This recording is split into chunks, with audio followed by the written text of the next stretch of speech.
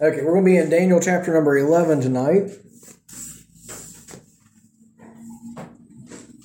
Daniel chapter 11, and we were in the first half of this chapter last week, and what we were looking at, I said it was a little bit more like a history lesson that we were going through, because in Daniel chapter number 11, it has probably the highest concentration of prophecies of any chapter in the entire Bible, and it is also probably the most specific prophecies, the most detailed prophecies in the entire Bible. And so as we look at Daniel chapter 11, we've talked about how the skeptics try to say that this had to have been written after the fulfillment because of how accurate it is and how specific it is. But we find that there are plenty of evidences that this was written before the fulfillment of it. One of the main evidences of this is the fact that that the canon of Scripture was already settled around the time of Ezra. We have Ezra the scribe there in the Old Testament, in the end of the Old Testament, and he was one of the ones that helped to formulate the canon of Scripture, the accepted books of the Bible, if you will, of the Old Testament, and Daniel was included in it. Not only that, but throughout the period between the Testaments, it was settled. It was even being translated into other languages in the middle of the time whenever it was being fulfilled. And so there's plenty of things that tell us that Daniel is authentic, that it was written by Daniel, it was written during the time of the exile. On top of that, if none of those things convince us, we find that Jesus Christ himself, while he was on the earth in the New Testament, attributes the writings of the book of Daniel to Daniel. And if anybody knows who wrote it, it should be Jesus. And Jesus said that Daniel wrote it, and so I'm going to choose to believe it. And so with all of that being said, as we got into Daniel chapter number 11, the prophecies in that chapter covered the time between Daniel and Jesus, basically. And it told how things were going to unfold during what's often called the silent period. Between the end of the Old Testament and the beginning of the New Testament was about 400 years of silence. God wasn't bringing any new revelation. He wasn't sending any prophets. He wasn't speaking directly to the people of Israel in any way. And so there was a silent period, but before he went silent, he decided to give to Daniel how those events during that time was going to unfold in such a way that the people of Israel still knew that he was with them even though he was silent, and that he was in control even though he was silent. And so we talked about last week how this is so precise that if people had been paying attention during that time, they could pinpoint the verse that they were in chapter number 11 and correlate it to the events that was happening in the world around them at that time. And so that's pretty precise, isn't it? They could find specific leaders and specific battles and overthrows and things that were happening. They could find that written right in Daniel chapter number 11. And so I didn't give dates and names just for the sake of not boring everyone to sleep last week, but I went through and I kind of told the story about these battles that were going to take place above and below Israel. And so it would be with Egypt and it would be with Syria. Syria is the neighbors above. Egypt is the neighbors below. And these two kingdoms that were part of what was separated after Alexander the Great lost his life and his kingdom disintegrated and was split amongst his generals. The one to the north and the one to the south were competing empires, and Israel was kind of the buffer zone between them. So as they were battling, they were going back and forth across Israel. And that's one of the big reasons this was important to the nation of Israel. And the reason why God was revealing it to Daniel was because of how big of an impact this would have on Israel. And so, in a way, you could say if your neighbors on either side of you were fighting and were in a violent battle between one another, and you lived in between them, it would affect you, right? And so that's kind of what was going on here. And he lays out ruler by ruler, leader by leader, the attacks and the the shift in power between the two, who was going to be controlling what kind of kings would be coming, the type of tactics they were going to be using, and even down to some pretty strange things. We find a couple marriages taking place. One marriage we talked about last week, where the two dynasties between the Syrians and the Egyptians intermarried, and trying to do that for the sake of peace and diplomacy. And whenever things didn't quite work out, the one divorced the wife that he'd gotten through this deal, and then went back to his previous wife, and she poisoned him and tried to take the kingdom. And then the wife of the wife that was divorced, her family came up and tried. Remember us talking about all that last week? Yeah. And so then this week, we're going to be looking at some of these very same things as well, but we're going to be really zooming in on two very specific rulers that we find in the Bible. And the one is a picture of the other. And these are, especially with in relation to Israel, some of the most wicked, most depraved, and most harmful leaders, world leaders, in regards to Israel. I know we could look at Hitler and some of the others like that, but within Scripture, we're going to find these are the ones that are going to have the biggest impact on Israel, that's going to attack Israel outright, and not just attack Israel, but they are going to raise their hand against God himself. And so if you wanted to compare this guy to Adolf Hitler, he excels beyond Adolf Hitler. And Adolf Hitler seems to be like a benchmark for us, right? It's like if you want wicked, evil, depraved, it's Hitler, right? That's the last thing that you want to be called is Hitler, right? And this guy exceeds him. Because not only does he raise his hand against the Jews, he makes a full-out assault against the God of the Jews also. And so with that, he is also a picture of the Antichrist that will one day raise his hand not just against the Jews, but against God above as well. Okay? And so that's what we're going to be looking at tonight. And so, kind of as I did last week, I don't want to go through and read all of it ahead of time. I'm going to read it as we go through it and as we tell the story here. But anyway, we're going to be looking, I guess we could say we're looking at two madmen. And I guess maybe that's what I'll title it whenever I put it online, two madmen. But anyway, so we come down to Daniel chapter number 11. We're going to start down at verse number 21. And it says, "And in his estate shall stand up a vile person." Now, that's not something that you want the Bible saying about you, right? But it says, in his estate. In whose estate? Well, we finished last week with looking, there was a man by the name of Antiochus the Great, and he was the one who instigated battle with the Romans. And the Romans beat him, put him under tribute, gave him a hefty fine for the wars and the battles he caused unnecessarily. And after that, he went through trying to raise up funds through the areas that he had already defeated. And he tried to go into a pagan temple in one of the towns. And by the way, this is things that we learn from secular history, these fulfillments. And so he tried to go and go into one of the temples in one of the towns amongst the people that he had conquered. And he was pillaging it, he was looting it to try to get the money to pay the Romans. And the people of the town didn't take too kindly to him pillaging their temple, so they killed him. Okay? And so his son raised up in his place, and his son's name was Seleucus. I don't think I said that last week, but his son's name was Seleucus. He wasn't a good ruler. He didn't have a lot of motivation behind him, but instead he did all that he could to try to pay the Romans the money they wanted.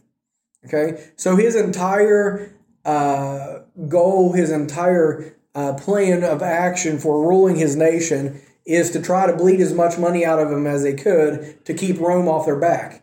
And so we saw in verse number 20, "Then shall stand up in his estate a raiser of taxes in the glory of the kingdom, but within a few days he shall be destroyed, neither in anger nor in battle."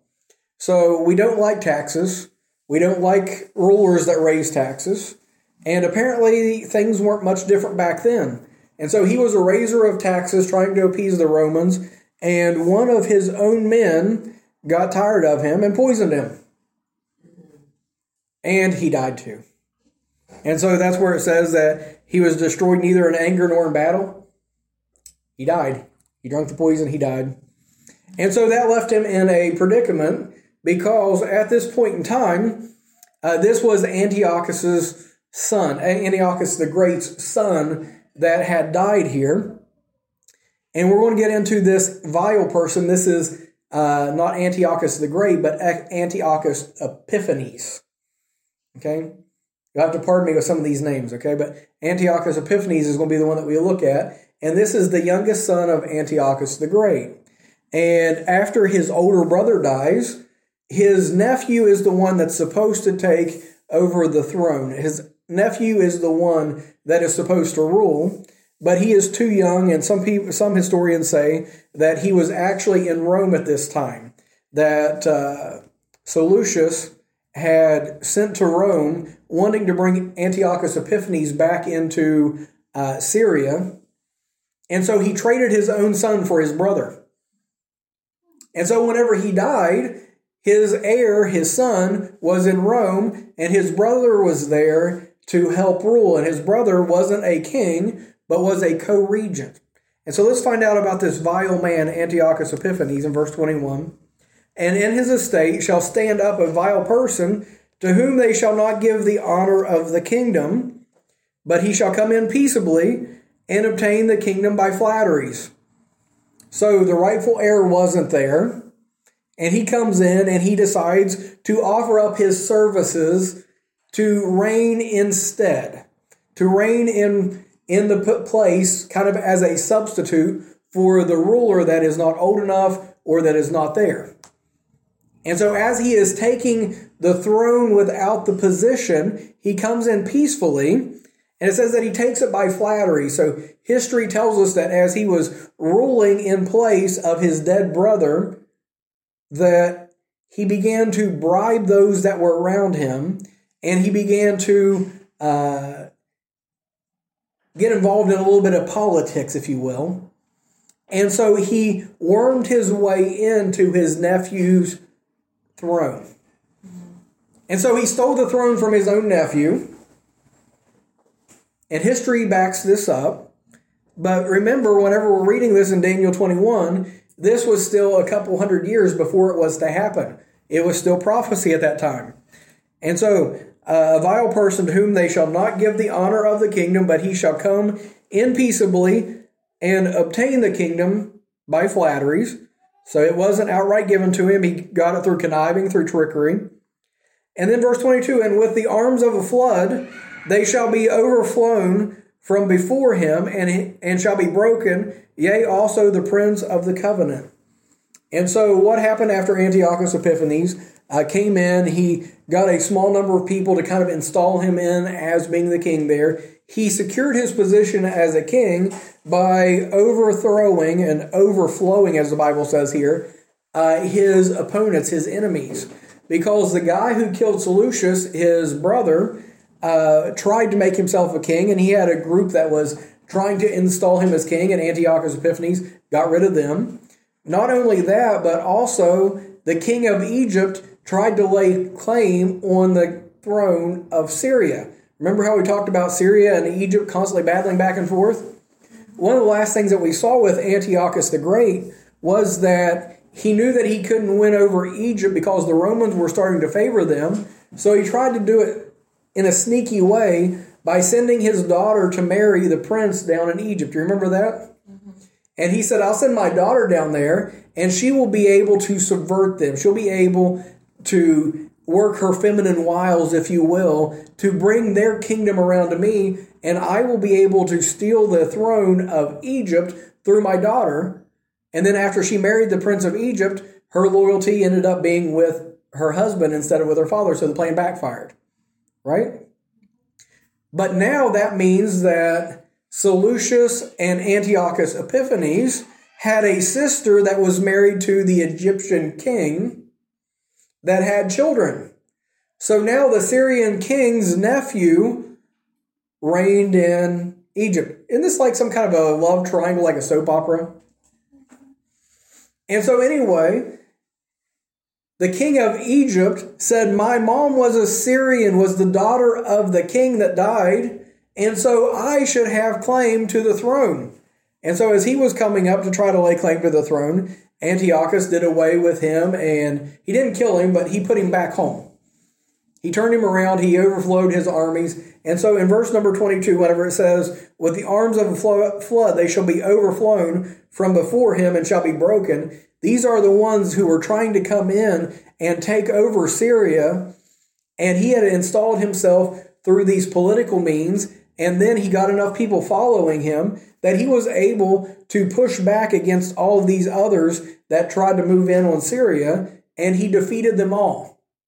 And so he was firmly on the throne as a king.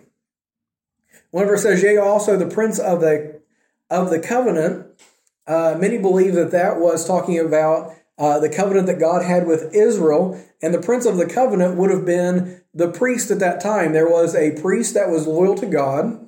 And at this time, Antiochus Epiphanes, one of the first things that he did in Israel, as he was traipsing back and forth between Egypt and Syria, was that he deposed the priest and put in another man, another priest, who had paid him money, who had bought the office, and was going to be loyal to the Syrians. And so we see all this being political, right? And so not only did he overflow all of the enemies, he was even taking over the priesthood in Israel. Verse 23, and after the league made with him, he shall work deceitfully. So there's a treaty, there's an agreement. He's put Egypt back to their place, and now they've entered into a peace treaty, but he's working deceitfully. And after he has taken them and ran them, went through Israel, went down into Egypt, put them back in their place, he makes the treaty and he leaves. And it says, he shall come up and he shall be strong with a small people, and he shall enter peaceably even upon the fattest places of the province, and he shall do that which his fathers have not done, nor his fathers' fathers. He shall scatter among them the prey and the spoil and the riches. Yea, and he shall forecast his devices against the strongholds, even for a time. And so he has done all this so far with being an outsider, with being unknown, with having a small group backing him. But he wants to build his influence. He wants to build his power. So the best way that he could do that is by bribery and by using wealth, okay? And so basically what he does is he plays Robin Hood. Antiochus Epiphanes plays Robin Hood. And he goes out and he starts taking all of the wealth that he has gained, all of the spoil that he's gotten from these battles, as well as confiscating the money from the wealthy. And he starts taking the money from the wealthy and giving it to the poorer, to the common people, and raising up a following and a loyalty of these people behind him. And so that gains him popularity, and it also gains him an army, because you need people, right? Mm-hmm. By the way, this is something that you still see happening today, that if there can be a political leader that comes in and pits class versus class, and if they can come in and redistribute the wealth and take the money away from the producers and away from businesses and entrepreneurs and things and give it to those who aren't working, they can get a lot of votes, they can get a lot of people behind them, and that still goes on to this day, right? And so this is what was going on. He played Robin Hood, he was redistributing the wealth, he was getting popularity amongst the masses, he had gained a big army. And it says in verse 25, and he shall stir up his power and his courage against the king of the south, that's Egypt, with a great army, and the king of the south shall be stirred up to battle with a very great and mighty army, but he shall not stand, for they shall forecast devices against him. Yea, they that feed of the portion of his meat shall destroy him, and his army shall overflow, and many shall fall down slain. Okay, so remember, I want to remind you once again, this is prophecy at the time Daniel is writing this. None of these people exist yet. None of these things have happened. These kingdoms aren't even in power. This is still before Alexander the Great, let alone his empire falling apart into all of his other guys and all of these things happening. So don't forget that this is prophecy whenever this is being written.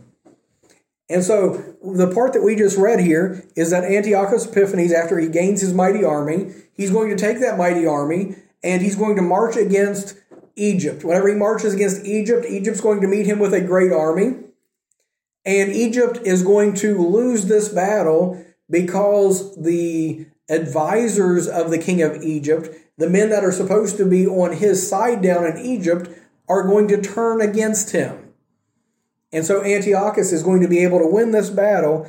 And if you notice here in the middle of all this, for they shall forecast devices against him. That means there's going to be traitors, there's going to be treachery, there's going to be mischievousness, if you will. In verse 26, they that feed of the portion of his meat shall destroy him. That is the people who he is basically the ones that's on his payroll. Okay? Those that work for him are going to turn against him, and that is the reason why he is going to lose the battle. So this gives Antiochus Epiphanes a victory. This puts Egypt in a bad place. And so Antiochus Epiphanes is able to kind of come in here and gain territory, gain power, and increase. And now his little empire is kind of straddling Israel.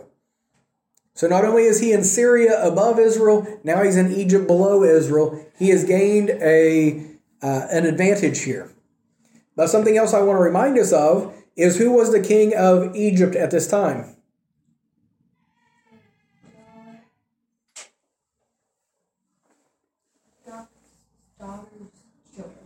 Yeah, so it was Antioch the Great's daughter's children. So it was this guy, Antiochus Epiphanes. It was his nephew that he just beat in battle. Y'all get that? So he just won the battle against his nephew. And it says that many shall fall down slain. History tells us that in this battle, it was a bloody battle, and there were tens of thousands that died because of this. Okay? And so this is like reading the newspaper of the day's events hundreds of years before the day's events, right? In verse number 27, it says, and both these kings' hearts shall be to do mischief, and they shall speak lies at one table, but it shall not prosper, for yet the end shall be at the time appointed. So this is what it's telling us, is that Antiochus Epiphanes, whenever he gains an advantage over his nephew, that the two of them come together, they hold a convention, if you will, they engage in peace talks, and so they have sat down at the same table negotiating peace. And so this is what actually happened whenever he came down and marched against Egypt. They were formulating their terms for peace, but it says that both of them came together to do mischief. Both of them were dishonest. Both of them were deceitful individuals. And so they were being two-faced. So Antiochus was pretending that he was going to go into this peace treaty in good faith. And his nephew was also entering into it as if he was entering it in good faith. But both of them were plotting and planning and scheming in the back of their minds. Neither of them had any plans whatsoever of honoring their deal. And so we all know how that's going to turn out, right? And so both these kings' hearts shall be to do mischief, and they shall speak lies at one table, but it shall not prosper. So it tells us ahead of time. They're going to scheme, they're going to plot, they're going to plan, but it's not going to work out. Why? For yet the end shall be at the time appointed. They're not going to be able to plot and scheme to overthrow God's plan. God is already predestined. He has already told ahead of time to Daniel even how the end of this kingdom was going to come and when the Romans were going to come in place and how long Egypt was going to remain a power. So Antiochus said, through all of this, I'll be able to take over Egypt. And it didn't work. And so anyway, what he ended up trying to do was there was a problem that was arising in Egypt now. Not only did Antiochus have a nephew ruling in Egypt, he had two nephews. And the two nephews were fighting over control of Egypt. And Antiochus tried to bring in the one nephew into a treaty, into a peace deal, and to keep him pitted against his other brother, thinking that if he can keep them stirred up against one another, then he can keep the country weak and he'll be able to overflow and get all of the country of Egypt for himself. But the reason it didn't prosper, the reason it didn't work out, is that whenever Antiochus left the region, that the two brothers got together, worked out their problems, and decided to be joint rulers of Egypt. And they said, instead of it having to be either me ruling or you ruling, why don't we both rule together? And so they formed a coalition government and decided that neither of them liked Antiochus. And so they knew that this wouldn't set well with him, but there was a new key player that was coming into the region that has already entered into the pages of what we've seen, and that was Rome. And so the two brothers, the Ptolemies is who they were, down in Egypt, said, we can't combat Antiochus on our own, so let's send for Rome. And so that was what he had decided to do. So let's go back to our passage here. And like I said, this is in history books, but we can see it laid out in this prophecy. It says, and both these kings' hearts shall be to do mischief, and they shall speak lies at one table, but it shall not prosper, for yet the end shall be at the time appointed. Verse 28. Then shall he, Antiochus, return into his land with great riches. So he spoiled Egypt while he was there. And his heart shall be against the holy covenant. That's talking about Israel. So as he's leaving Egypt, he's going through Israel, going back to Syria. His heart shall be against the holy covenant, and he shall do exploits and return to his own land. History tells us that as he went back through Israel, that he spoiled the temple. He took all the gold and the silver and any kind of riches from Jerusalem, and he slaughtered many people as he went through, kind of laid the place waste there as he was going. One of the, trying to remember here. No, I'm getting ahead of myself. Okay. So anyway, he did that, just kind of stomping on Israel as he went across it, using it as his doormat, as his little whipping boy as he went through. And so in verse number 29, it says, at the time appointed, he shall return. He's coming back to Egypt and come toward the south, but it shall not be as the former or as the latter. For the ships of Chittim shall come against him. Therefore he shall be grieved and return and have indignation against the holy covenant. So whenever it talks about the ships of Chittim, this is basically the Roman Navy. And so Egypt has called for reinforcements. Whenever Antiochus gets his army, he starts marching against Egypt. He gets down there, and the Roman Navy comes against him and tells him it would be a good idea if you go back home. And he says, well, give me just a little bit of time to consult with my generals and with my army and different things like that, thinking that he could play the same games and trickery that he had with the kings of Egypt. But these guys weren't near as gullible as the Egyptian kings. And so history tells us that the captain, the commander of this fleet, took a stick and drew a circle around him and said, you are going to give me an answer before you leave this circle. Oh. That's pretty cool, isn't it? Oh. And so Antiochus, being the maniac that he was, the crazy guy that he was, found out that he was beaten at that point in time. And so he said, okay, I'll go home. And like a puppy with his tail between his legs, he took off back to Syria because he knew he couldn't take on the Romans and the Egyptians. But we also know with what a madman that he wasn't going to take this defeat well. So have you ever seen someone who got humiliated and then they found the first thing that they could to beat up on? Mm-hmm. Well, the first thing that Antiochus found to beat up on after he was humiliated was, guess who? Mm-hmm. Israel. And so about halfway through verse number 30 there, it says that he shall be grieved and return and have indignation against the holy covenant. So shall he do. He shall even return and have intelligence with them that forsake the holy covenant.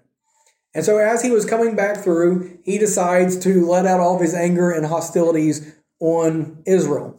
I can't remember which one it was, if it was the first time or the second time that he went through Israel and beat up on it. That one of the reasons why he was so angry at Israel, may have been the first time, was that whenever he came back through, the people in Jerusalem had heard that he was killed in battle and were celebrating. And so he didn't like the idea that they were celebrating his death. That was why he beat up on them. And I think that was the first time. But now this time he comes through and he decides, I don't like these guys. They are constantly in my way. They won't worship the same gods as we do. They do things differently than we do. And on top of that, there's always been a great amount of anti-Semitism in the world, right? And so anyway, he sets to destroy Jerusalem. And so it says that he shall even return and have intelligence with them that forsake the holy covenant. Those that forsake the holy covenant are Jews that apostatized. There were Jews that had turned away from God, that had turned away from the Jewish religion, and they were sympathetic to the Greeks, which Syria was a part of, the fallen Greek Empire. And so they were sympathetic toward that. Not only that, but they were also prone to go to whoever was in power, right? And so anyway, he had intelligence with them. In other words, they were on his side. They were his insiders into the things going on in Israel. They were traitors. And so in verse 31, an arm shall stand up in his part, and they shall pollute the sanctuary of strength, and shall take away the daily sacrifice, and they shall place the abomination that maketh desolate. And such as do wit. Now go ahead and stay there at verse 31. And so history tells us what Antiochus did, is that he came into Jerusalem. He ended up killing many of the priests, killing a lot of the people. He did away with the sacrifices. He caused all of that to cease. He did away with all the religious rituals and things, and he made it illegal to be a Jew in Jerusalem. He said, if we catch you following after the Jewish religion, then we're going to kill you. And on top of that, he sacrificed a pig on the altar. He took a broth of the pig that he had cooked on the altar. He took a broth and sprinkled it over the temple. He set up an idol within the temple, and he forced the people of Israel to bow down and to worship that idol, killing those who refused. Okay, so that's what he did. And as he left part of his army behind to enforce this and kill anyone who dared to worship the God of Israel. And so this is how he brought his indignation about it. This is where his arms stood on that part. In verse number 32, it says, and such as do wickedly against the covenant shall he corrupt by flatteries. When you read about that corrupting by flatteries, that is bribery, basically. What he's saying here is anyone who would follow his new religion and turn against God, he was going to reward them for it. So if you'll turn away from your religion, then I am going to reward you. But if you won't turn away from your religion, then I'm going to kill you. Unfortunately, we see that playing out repeatedly throughout history, don't we? The Muslims have done that. The Catholics have done that. If you look at the Spanish Inquisition, that was what happened. If you'll become a Catholic, then we're going to give you all these wealth and riches. Or if you don't become a Catholic, we're going to kill you. That was the same thing that Antiochus did.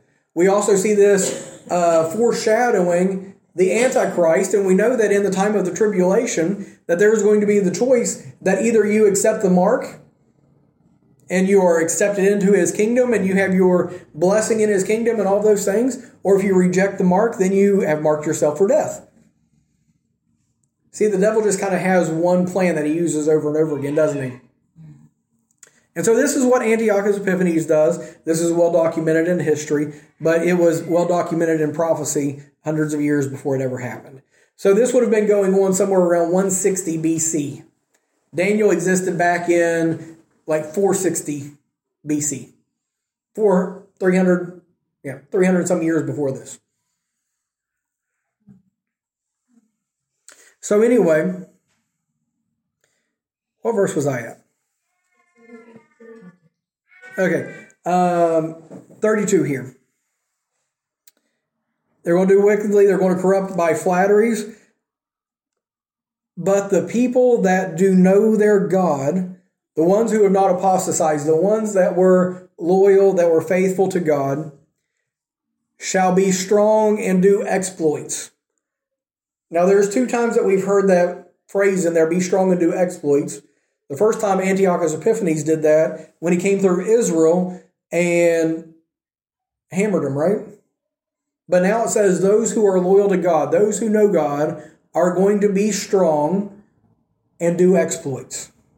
So in spite of the wickedness of Antiochus, there was going to be a faithful remnant who was going to stand against him and were going to actually make advancements against his agenda. It seemed as if they were outnumbered. It seemed as if there was no hope.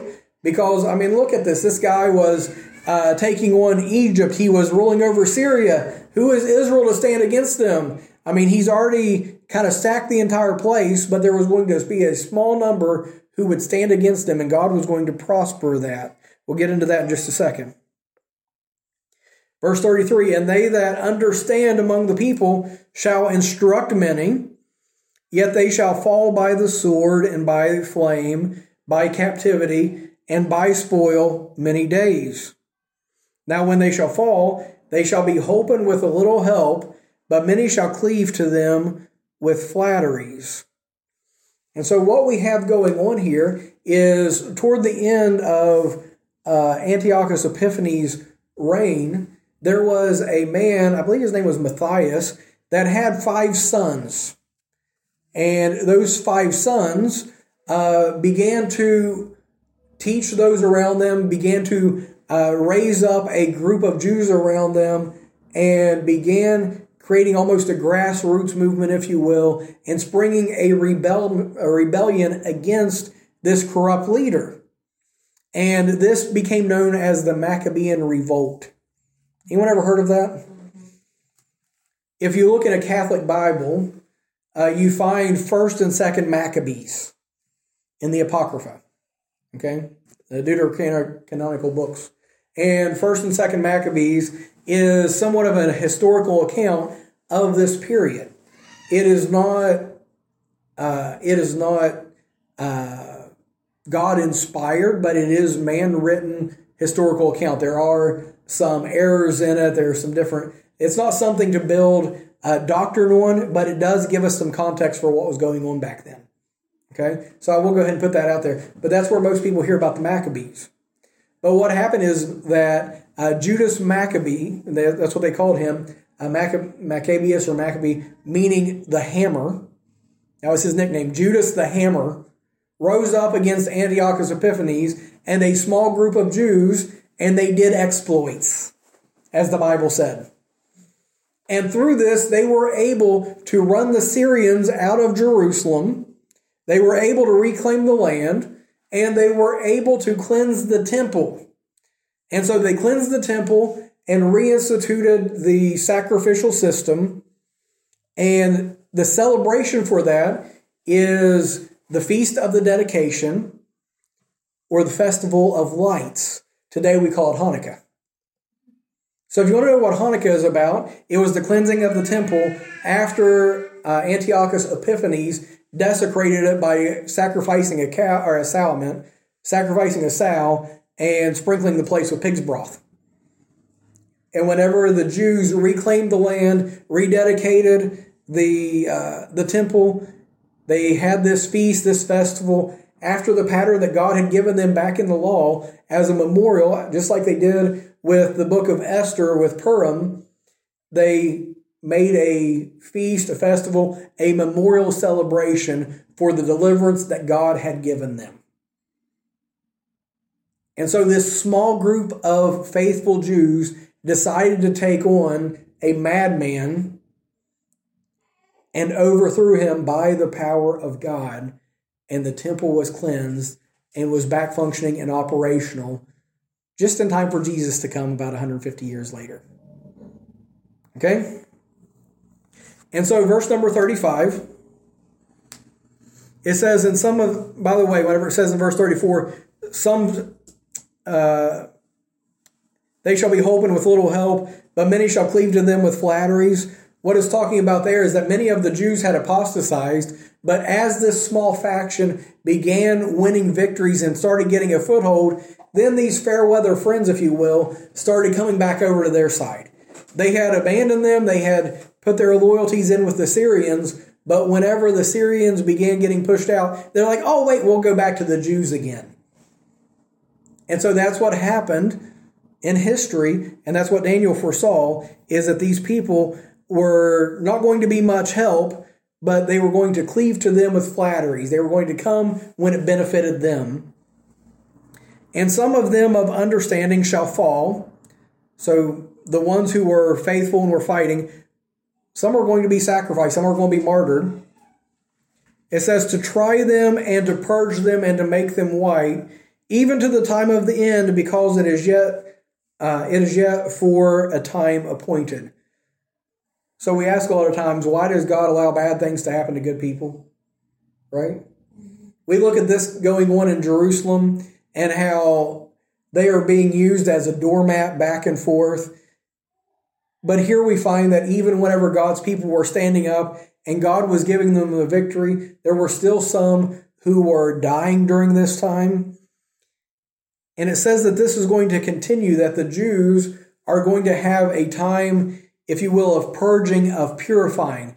They were going to go through trials and tribulations and trouble, and it says to purge and to make them white, even unto the end. Now, this is going to be a really big thing at the end, because we find that the time of tribulation is a time whenever God is allowing a purging and a purifying of the Jews during that time. That during that time, there's going to be a faithful remnant that arises, and there are going to be many Jews who will finally, after 2,000 years of rejecting the Messiah, they are finally, after they meet the Antichrist, the counterpart here of Antiochus Epiphanes, magnified 100-fold, right? They are finally going to accept Jesus and say, hold on for a second, we were wrong about him, and they're going to accept him as the Messiah, right? But this time of the tribulation is going to be a purging, it's going to be a purifying, it's going to be God strengthening his people and pulling them to himself. Because it's not during times of ease and of prosperity that people run to God and cling to God. It's during times of trial and affliction, right? During times of peace and prosperity, people leave him. And so he says, I'm allowing these things to happen, to purge, to purify, to draw them to myself. But we have something very interesting here in verse 35 that is extremely important. Whenever it talks about even to the time of the end, because it is yet for a time appointed. This is marking for us that there is a change that takes place in this chapter. We are going to be jumping from one maniac to another one. Okay? And the reason why I keep calling him a madman and a maniac is because history bears this out. He is the one that I talked about whenever he called himself Antiochus Epiphanes. Epiphanes meaning the glorious one. Because Epiphanes sounds very close to Epiphanes. All of his people around him, his contemporaries, called him Antiochus Epiphanes, which means Antiochus the mad or Antiochus the insane. Okay? And so that was his nickname during his time, the nickname that his people gave him whenever he says, I'm Antiochus the Great, the Glorious. They said, he's Antiochus the Crazy. Okay? But he was also the forerunner of the Antichrist. And that's where we change gears here in verse 35. And I know I'm getting close to my time here, and we've got quite a ways to go here, but this will be a lot shorter, I think. Anyway, so this is shifting gears. This is changing our attention from Antiochus back during that day to Antiochus in a future date, the Antichrist in a future date. And verse 36 says, "And the king shall do according to his will, and he shall exalt himself and magnify himself above every god, and shall speak marvelous things against the God of gods, and shall prosper till the indignation be accomplished." When it talks about the indignation being accomplished, that's talking about the tribulation. He's going to accomplish his will until the tribulation is over. Then Christ is going to return and going to defeat him once and for all. Till the indignation be accomplished, for that is determined shall be done. So that is determined. Who has determined it? Okay, God. God has already laid out the events of time. He has already said how all of these things are going to come to an end. He has already determined the course of history before it happened. Okay? And so this Antichrist is going to raise himself up against all other gods and against the God of heaven. He is going to exalt himself above every man and above every god, all of these things. And he's going to get away with it. He's going to prosper throughout that time of the tribulation until what God has set out to be accomplished is accomplished. Okay? I want to stop for just a second and say the reason I'm going through all of these things here and going through all of these prophecies and this fulfillment of the prophecies and telling this story is not just so that we have a history lesson, not so we just go through and fill up time, but what this does for us, knowing that this was prophecy at the time, I think that it should do three things for us. Okay? And this is the main point of all that we've been doing last week and this week. This gives us three different things. It should strengthen our faith in God's word. Okay? Whenever we see prophecy being set out, written ahead of time, and fulfilled to the letter, like what we're seeing here now. So exact, so precise, even as crazy as it was right. Okay? So we can take confidence in God's word and read it and know for a fact it's God's word. That's the first thing. The second thing that we find in this is that God has a plan. God knows what's going to happen before it ever happens. And even whenever we don't understand, even when we don't see what's going on, God knows what's going to happen. And so we can rest comfortably in the fact that God is in charge, that God is in control. Okay? And so with that, even whenever it seems like the wicked is prospering, even whenever it looks like the world is out of control, we know that God is in control. So we can rest in God's word. We can rest in God's plan, his purposes. And so we can also, the third thing, and I kind of let these bleed over on one another, is we can know that not only is God in control and his word is true, but that he is going to work all things together. He's going to work all things out just the way that they need to be worked out. Okay? So he has a plan, he has a purpose, he has a power, he has a way that things are going to be done, and we don't have to sweat about it. We don't have to worry about it. We know that God's in control. It's going to happen just the way that he intends for it to. Okay? And so coming back to this, we saw that what is determined shall be done at the end of verse number 36. Verse 37, still talking about the Antichrist. Neither shall he regard the God of his fathers. He's going to reject religion. Nor the desire of women. Many people think that he is going to be homosexual. Okay? We see that movement going on and being widely accepted today. It could just be that he has no regard for any. He's got so many political aspirations that he doesn't have time for man or woman. I don't know. But a lot of people tend to think that if he doesn't have the desire of women, he's going to have the desire of men. He's not going to regard any God, for he shall magnify himself above all. He'll see himself as a God. But in his estate, shall he honor the God of forces, And the God of whom his fathers knew not shall he honor with gold and silver and with precious stones and pleasant things.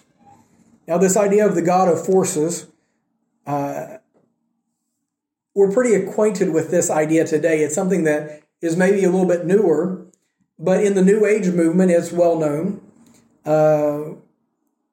People don't pray for one another anymore. They send good vibes, right? And they talk about the forces of nature and Mother Nature and how there is an aura and a force and all these so-called spiritualized ideas about the way that the world works, right?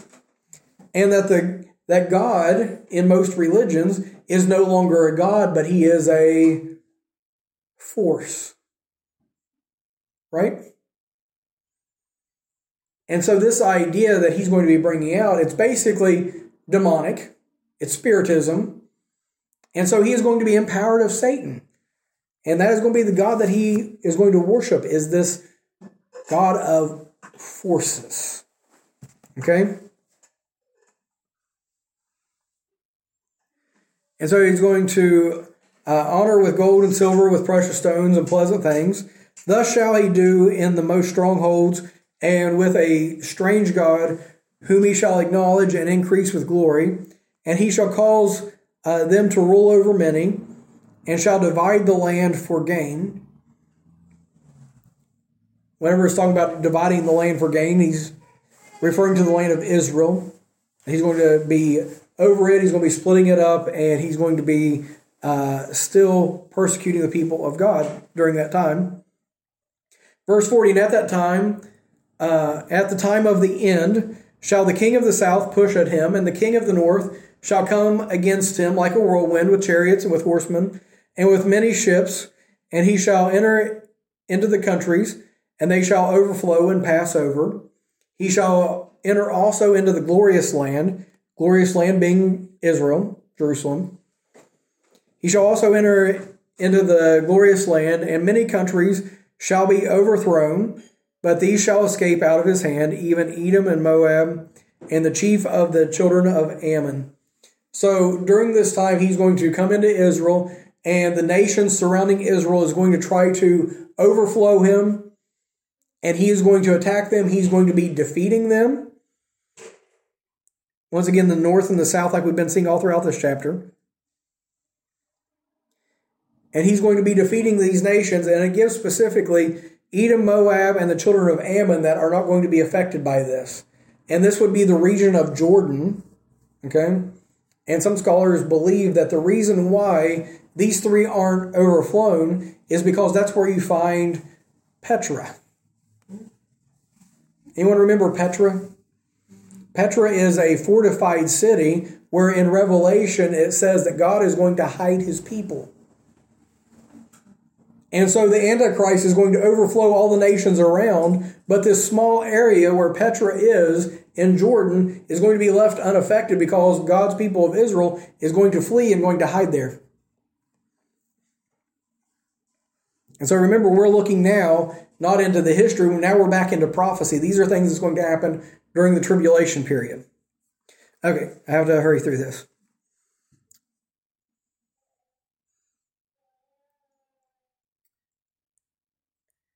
And so verse 41, he shall enter also into the glorious land, and many countries shall be overflown, but these shall escape out of his hand, even Edom and Moab and the children of Ammon. He shall stretch forth his hand also upon the countries, and the land of Egypt shall not escape. But he shall have power over the treasures of gold and of silver, and over all the precious things of Egypt. And so he's increasing in wealth. He is robbing all of these lands that come against him. And it says, and the Libyans and the Ethiopians shall be at his step. So he's getting ready to go against, the Libyans would be the Muslims in Africa, and the Ethiopians would be the black Africans. Okay? And it says they're at his step. That's the next place he's going to pounce. That's the next place he's going after. But tidings out of the east and out of the north shall trouble him. Therefore he shall go forth with great fury to destroy and utterly make away many. So just as he's getting ready to attack Libya and Ethiopia, he's going to hear the news, something happening from the east and from the north. And if we compare this with what we see in Revelation, there is going to be an attack taking place from Russia and from the Asian countries, from China basically, are going to be advancing toward him, partially because of their interests in in Ethiopia and in Libya. And so whenever he hears this, he's going to leave the two of them alone to go back and try to protect his interests and to go and defeat these armies that are coming against him. And like I said, we could jump over to Revelation. We don't have time for that. But we can see what it says there about those armies clashing, him subduing them and gaining further power into the rest of the world.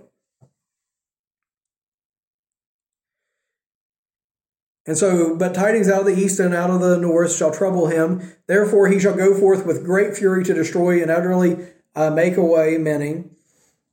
And he shall plant the tabernacle of his palace between the seas in the glorious holy mountain.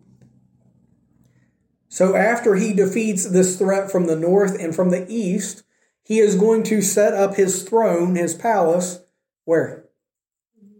In Israel. In the glorious holy mountain.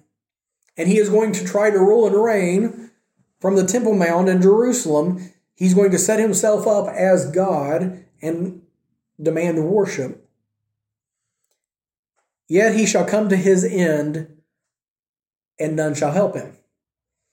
Now Daniel doesn't get a full picture of what's going to happen, but Revelation gives us a full picture that whenever it comes to the end, all these armies are going to be coming together. They are ready to attack. They're ready to destroy.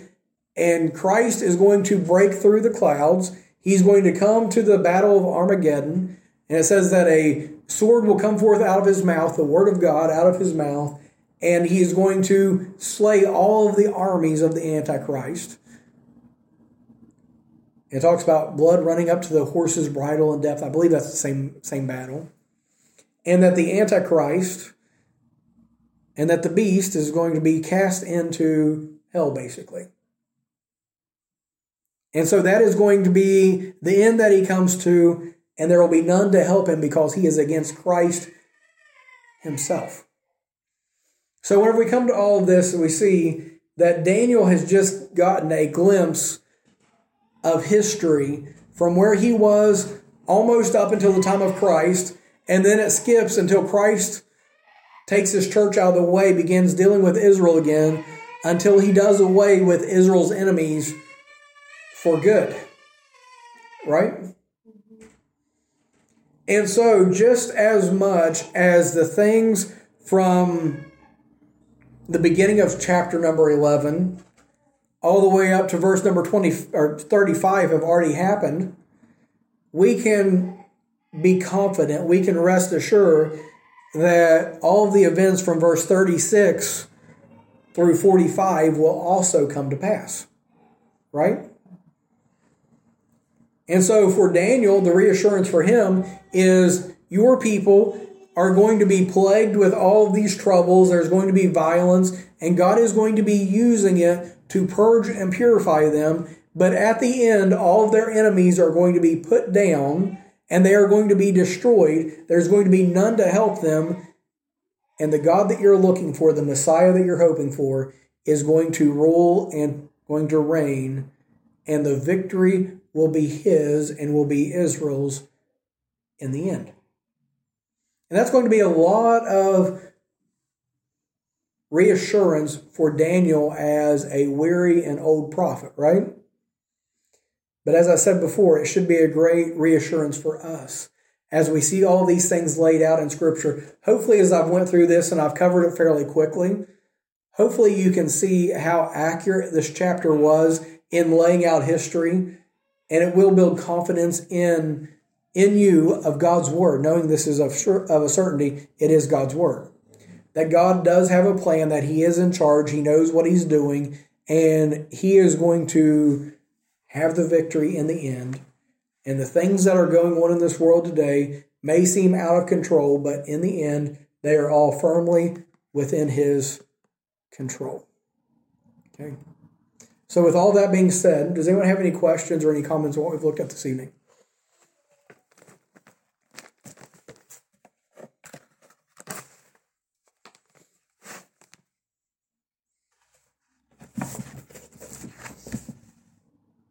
Nothing at all? Okay. So, for those of you who like history, there you go. We went through a lot of history. For those of you who like drama, quite a bit of that as well. But hopefully, like I said, this is going to give you something to think about, going to strengthen your faith, your faith in Scripture a little bit. And we've got another week or two in Daniel. Chapter 12 is the final chapter. I don't know if that's going to be 1 week or 2 weeks or 3. We'll see.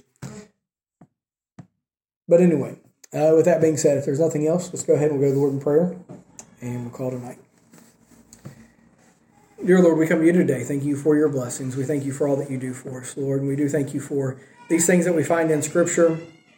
And Lord, the way that you've laid this out, I know that there's many people that will scoff and mock at you and at your word, Lord, and say that we have a blind faith. But Lord, we see all these proofs in your word of your workings and of your abilities, and how this is not just some random book and it's not some storybook, but in fact it is a God-authored, God-breathed book. And help us, Lord, to take this truly as it is, as it's your word, and help us to learn from these things and see that you are in charge and that your will be accomplished. And Lord, just help us to keep our faith and our trust in you, that you do all things well. And Lord, strengthen our faith. For we do love you and we praise you. In Jesus' name I pray. And amen.